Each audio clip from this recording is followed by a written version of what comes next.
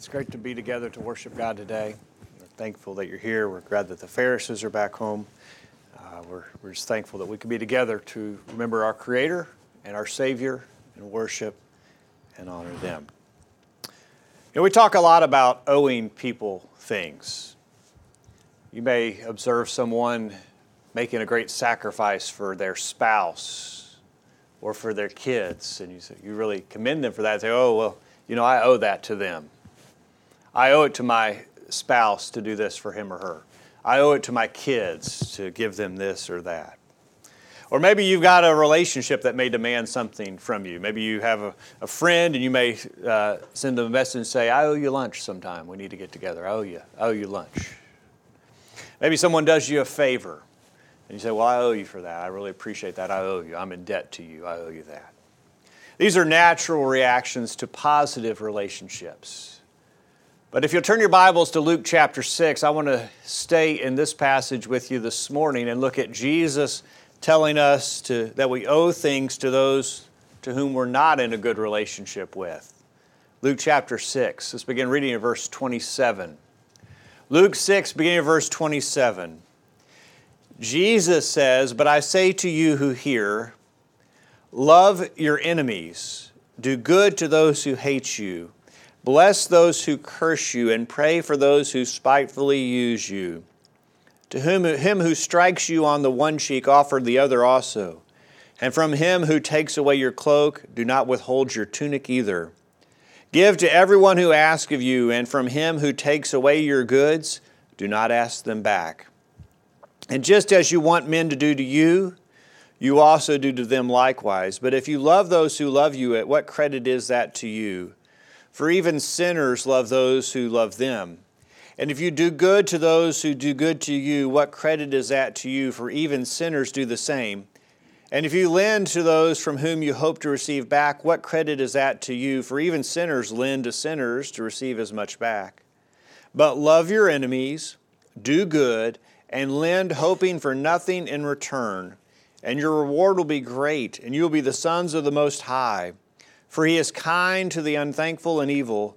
Therefore be merciful, just as your Father also is merciful." Jesus tells us, I believe, in this passage that there are some things that we owe our enemy. And this morning I want to look at those with you together. This is not a normal response. But I want to tell you, this is the response that we must have towards our enemies if we're going to be pleasing to God. The things that we owe our enemies. Keep your pages there in the Bible open to Luke chapter 6. We're going to look at it continually today. I'll put the other verses that we want to look at up on the screen. But this passage is full of lessons for us in how we need to treat those who are our enemy. But we need to stop as we begin and look at what Jesus is describing here as our enemy. Who is our enemy? Our enemy is not just someone that we don't particularly like. You know, there are some people that we just don't particularly like. Maybe we don't have a lot in common. They aren't interested in the same things that we're interested in. Maybe there's a personality issue that maybe we're just uncomfortable around them and they're uncomfortable around us. There's no real reason why. But our personalities are just different. We just don't seem to click. Maybe there's an annoying personality trait that they have. There's something they do, some trait that they have that just really gets on our nerves, and we're just sort of keep ourselves at distance from those people. They just sort of get on our nerves. Maybe it's none of the above. They're just for some reason we're just not close to these people. This person's not our enemy. I want to tell you, the person who just doesn't like me is not my enemy. You know, there's some people that maybe we'd really like to have a relationship with, but they just don't seem to like us. Don't know what it is. Maybe we have a lot in common. Maybe we think that person's really interesting. Maybe that person has some hobbies that we'd like to learn, and maybe they do some things that we'd like to do with them. Maybe they're successful at something we'd like to be successful at, and we'd like to have a relationship with that person, but for some reason, that person just isn't interested in that. They don't like us like we think they should. That person's not our enemy. The person that we don't particularly care for or like, the person who doesn't particularly care for or like us, that person's not our enemy. Jesus tells us about our enemy. Our enemy is doing things to hurt us. Look in Luke chapter 6. Luke chapter 6, look at verse 27. Our enemy is someone who hates us. Our enemy hates us. Verse 28, our enemy curses us. Our enemy spitefully uses us. Verse 29, our enemy strikes us on the cheek and takes away our cloak. Verse 30, a person that would take away our goods. This is our enemy. Drop down to verse 35. This person is unthankful and evil. These are bad people. These people are the ones that Jesus is talking about who are our enemies. And this makes it much harder to do what He's going to tell us to do in this passage, because these people are against us. They are intentionally doing us that they harm. It says here in this passage that these people hate us. The Greek word means that they detest. These people detest us. They're our enemies. They curse us. They would do us evil. They wish evil on us. They want our demise. And they go as far as verbalizing their desires for our demise, and that evil will come upon us. They curse us. These are our enemies. They spitefully use us. They misuse us on purpose, out of spite. These are the kind of people we're talking about. They strike us on one cheek. They take away our cloak. They take away our goods. On top of all of the emotional harm they have inflicted, they do us harm physically as well. These are the enemies that we're talking about. They're unthankful and they're evil. They're just really, really bad people. These are the kind of people that Jesus is talking about that are our enemies. Do you have anybody like this in your life? Probably so, don't you? We have people like this in our lives. And it's not necessarily a reflection on us if we have enemies like this in our lives. It's not a reflection on us. We shouldn't take it personally. We shouldn't feel guilty about that, because there are going to be some people who are going to be our enemies regardless of our best efforts otherwise. In Romans chapter 12, verse 18, if it is possible, as much as depends on you, live peaceably with all men. We are called to live peaceably, but it may not be possible with all. There will be people we don't decide who's going to be our enemy. We don't pick people out and say, I'm going to be her enemy. I'm going to be his enemy. No, we're going to live peaceably. We're going to do our part, but the other party may not. You know, there's others that are going to be our enemies because of how we live. Jesus said in Matthew chapter 10, verse 36, a man's enemies will be those of his own household. Jesus isn't saying that as Christians that we can just live any way in our family that we want to live, and we can just be really difficult to get along with, and we can be a jerk, and that's okay because you're going to have enemies in your own household. No. I believe what Jesus is saying here is that when we live the way that we're supposed to live, it's going to make enemies. And those enemies might even be those of our physical family. We're going to have enemies. And even when people are our enemies, in spite of our best efforts otherwise, they are owed certain things from us. What are they owed? What do we owe our enemies? Well, Jesus tells us here. He tells us in verse 27 of Luke chapter 6, first off, that we have to love our enemies. We have to love our enemies, Jesus says. And this is not just some type of emotional, ooey-gooey kind of feeling. That we have to have an ooey-gooey emotional feeling and attachment to those who are our enemies. Those who are cursing us. Those who are doing us physical harm. Those who are trying to spitefully use us. We need to have an ooey-gooey emotional feeling. That's not what Jesus is saying. You know, that's the common idea about love, isn't it? That it's just some kind of emotion that you can't really understand. You can't explain it. You don't know how you got it. It's just sort of that feeling when you see a new puppy. That warm, fuzzy feeling. That's the kind of feeling that love is, people say. That's not the love that Jesus is saying we have to have towards our enemies here. It's not the warm, fuzzy feeling. You don't have to have an emotional attachment to the guy who's kicking you in the teeth.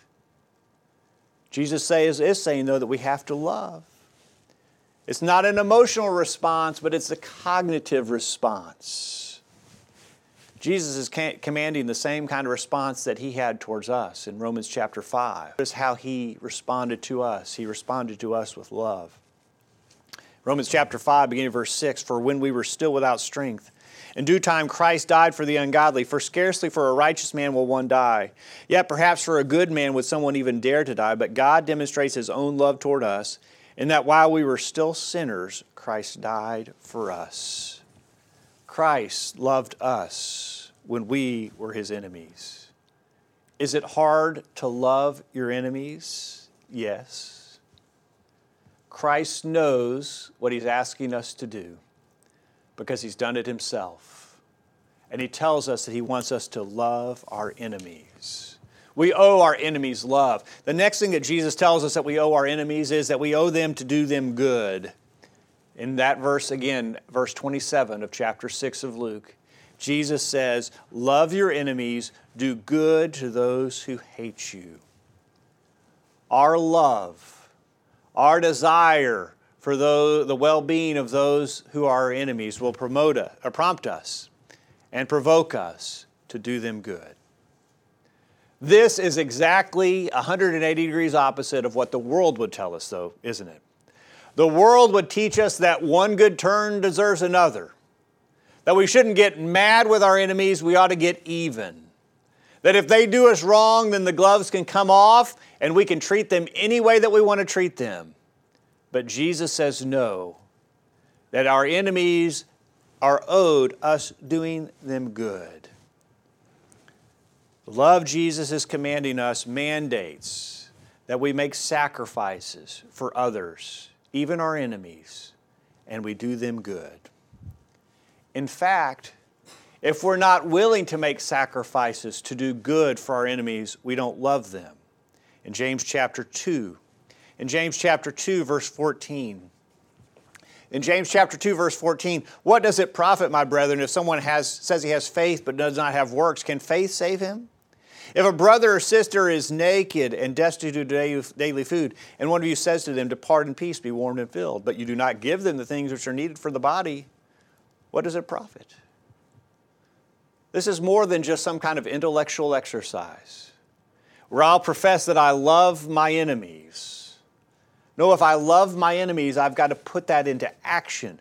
I've got to treat them in a certain way. I've got to do them good. We've got to make sure that we understand that. It's easy to say that we love our enemies. It's just as easy as saying that I have faith in Christ. But what do our actions say? Do our actions say that we love our enemy? Are we doing them good? And doing our enemies good is hard. The actual action of doing good for someone who acts in ways that in many times are intentionally designed to hurt us is incredibly difficult, isn't it? It is hard to do good for someone who's trying to hurt you, who is spitefully using you, who is cursing you, who hates or despises you. That's hard, but we have to do it. We'd rather just ignore them. We'd rather just ignore their needs. We'd rather just get as far away from them as we can. Let someone else do them good. I'm done with them. I'm washing my hands of them. Let their friends, let their comrades, let the people that they like take care of that need. I'm done. I'm out. But Jesus says we have to do them good. And doing good, let me remind you, requires sacrifice. It requires sacrifice. And part of that sacrifice might be doing the good, just doing it for those who are our enemies. That might be a sacrifice in and of itself. But we got to make sure that we're willing to sacrifice, that we're willing to do good for our enemies. What do we owe our enemies? We owe them love. We owe them good. We owe them blessing. In verse 28, the next verse in chapter 6, bless those who curse you, and pray for those who spitefully use you. This blessing is the opposite of what our enemy is doing towards us. Our enemy is cursing us. Our enemy is hoping for our demise. He's hoping that evil will befall us. We, on the other hand, are commanded to bless. We're commanded to desire what is best for our enemy. That's what Jesus says. He says, bless them. Desire their eternal salvation, even though they would like you to be tormented forever in hell. We are to desire what is best for them. How do we do that? When they're actively trying to hurt us and literally wanting to harm us, how do we bless someone like that? Someone might say, well, I just can't do that. I don't know. That's impossible. How could you do that? That's not reasonable. To want what's best for somebody who's trying to hurt you intentionally, they're spitefully using you, and they're saying bad things about you, and they despise you, and you want what's best for them? How in the world could we do that? Well, that's what Paul did in 1 Corinthians chapter 4, verse 12. 1 Corinthians chapter 4, verse 12, Paul had plenty of enemies, didn't he? Worse enemies than we'll ever have, I would say. And notice his reaction to those enemies. In 1 Corinthians chapter 4, verse 12, and we labor, working with our own hands, being reviled, we bless. Being persecuted, we endure. Think of all the things that Paul went through. All of the things that he suffered at the hands of others. And yet he was blessing. He wanted what was best for those who were doing him harm. And we have the perfect example of this in Christ in Luke chapter 23, beginning of verse 33. In Luke 23, beginning of verse 33, and when they had come to the place called Calvary, there they crucified him. And the criminals, one on the right hand and the other on the left. And Jesus said, Father, forgive them, for they do not know what they do. And they divided his garments and cast lots. In the middle of his crucifixion, as they're doing terrible things to him and ridiculing him and reviling him and humiliating him, he blesses them. We need to bless our enemies. We owe that to them. Jesus says, bless them. And he goes on in verse 29 or 28, and he says that we need to pray for them. Pray for those who spitefully use you. Jesus takes it one step farther, doesn't he? Instead of just desiring their well-being, Jesus says we need to ask God for their well-being. Not only do we bless them and say, yeah, we want things to be good for you. No, we need to go to our Creator and ask Him to bless them. Pray for them. If you need it to be any clearer, try Matthew chapter 5, verse 44. Notice what Jesus said in Matthew chapter 5, verse 44. But I say to you, love your enemies, bless those who curse you, do good to those who hate you, and pray for those who spitefully use you and persecute you. People who are doing us harm spitefully, on purpose, intentionally. And they're going as far as persecuting us, trying to inflict pain. Jesus says you pray for them. You ask God to bless them. Stephen did this in Acts chapter 7, beginning of verse 59. In Acts chapter 7, verse 59, he prayed for those who were throwing rocks at him.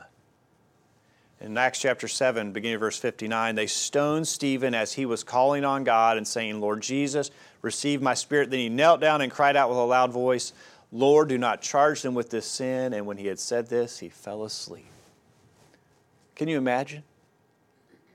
And they weren't just throwing the rocks that you got in your driveway at him. They weren't just picking up the pea gravel and throwing at him. They were finding the big rocks. And they weren't lobbing them at him. They were throwing at him to kill him. And he's praying for them. Our enemies are owed our prayers. Jesus says we pray for those who are spitefully using us. And then drop down in verse 31 of Luke chapter 6. Jesus says we also owe our enemies the treatment that we would wish they treat us with. In Luke 6, verse 31, and just as you want men to do to you, you also do to them likewise. Luke 6, verse 31. And this is no easier instruction than any of the other instructions that we've looked at. To treat others the way that we want to be treated.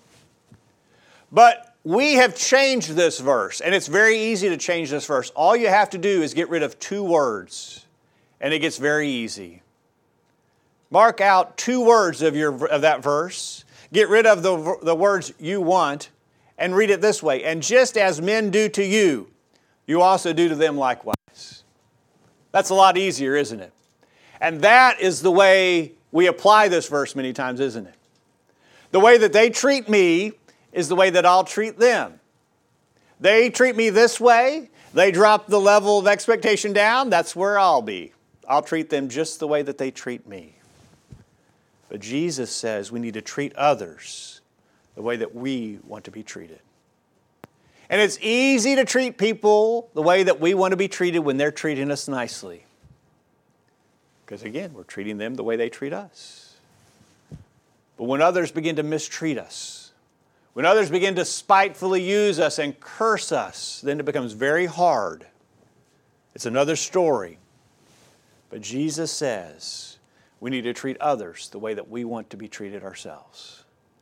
I'll remind you, Jesus knows what it feels like to be mistreated, but He commands us even to treat our enemies the way that we want to be treated.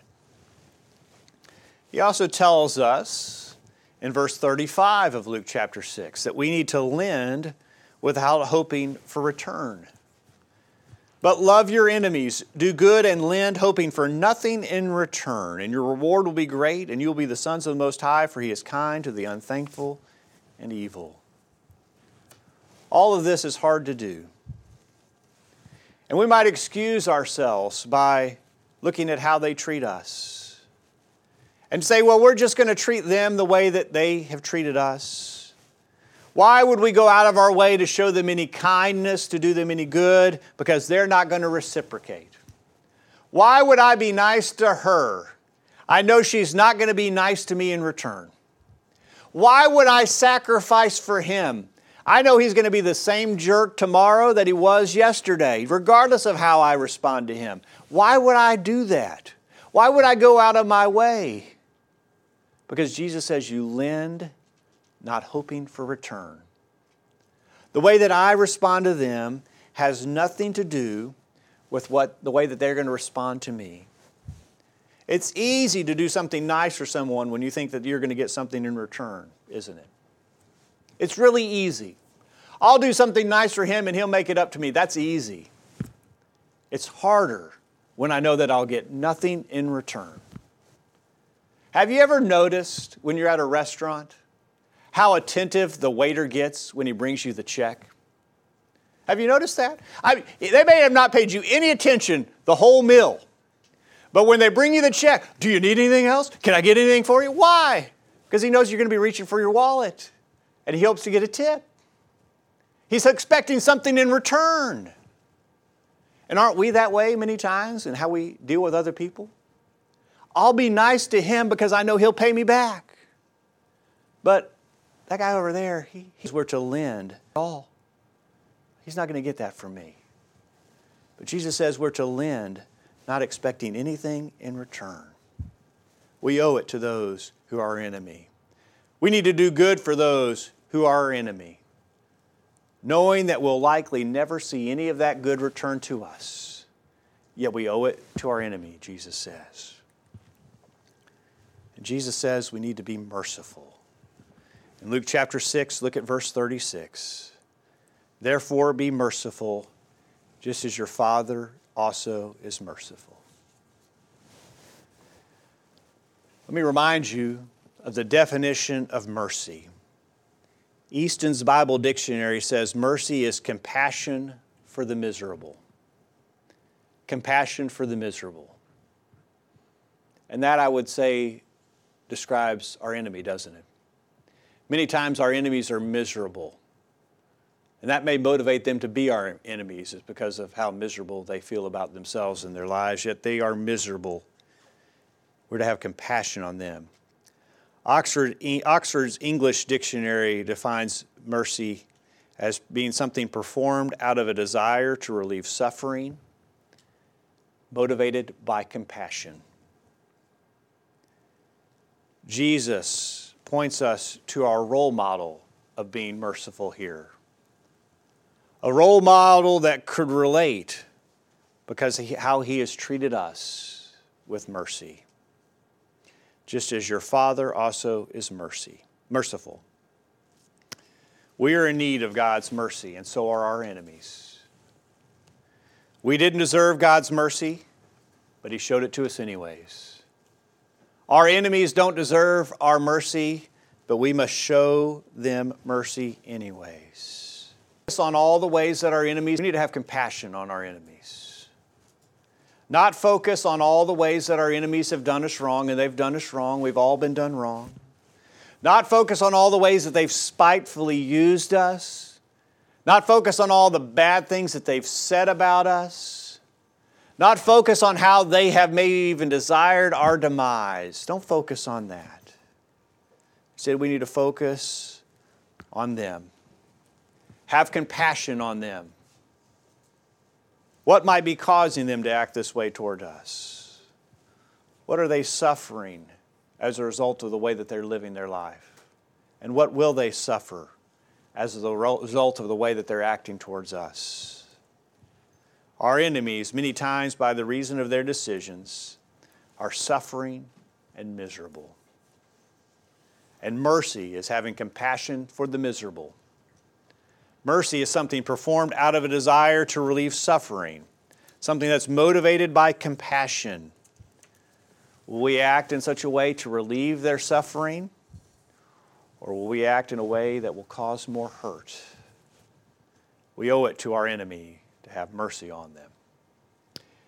Jesus said, those who hate us, those who despise us, those who curse us, those who spitefully use us, those who inflict physical harm on us, those who are unthankful and evil are owed things by us.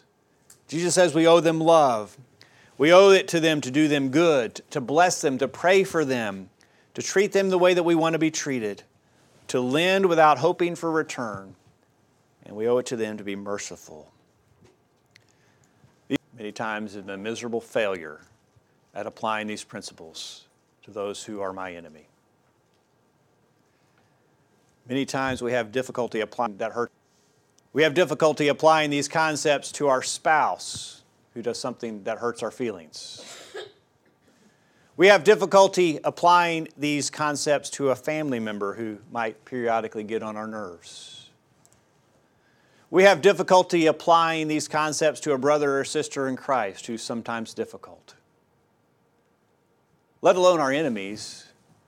Many times we can't apply these principles to those who are not our enemies. We need to pray that God will help us to be better at applying these principles to all. These are difficult principles, but again, I'll remind you that we have an example of someone who modeled this behavior for us, God and His Son. Romans chapter 5, beginning of verse 6 again, for when we were still without strength in due time, Christ died for the ungodly. For scarcely for a righteous man will one die. Yet perhaps for a good man someone would even dare to die. But God demonstrates His own love toward us, in that while we were still sinners, Christ died for us. Are we emulating this in our life and how we deal with others? And let me ask you as we conclude, have you taken advantage of the blessing of sacrifice that was extended to us as a result of how God treated His enemies? Have you taken advantage of that? Have you submitted to Him in baptism? If not, there's no better time than right now. And if you're here and you're not living like you should, maybe you haven't been treating your enemies like you should. Can you make correction to that? Maybe you can fix that right there in your pew as we sing this song. Or if there's anything that we can do to help you, will you let us know while we stand and sing?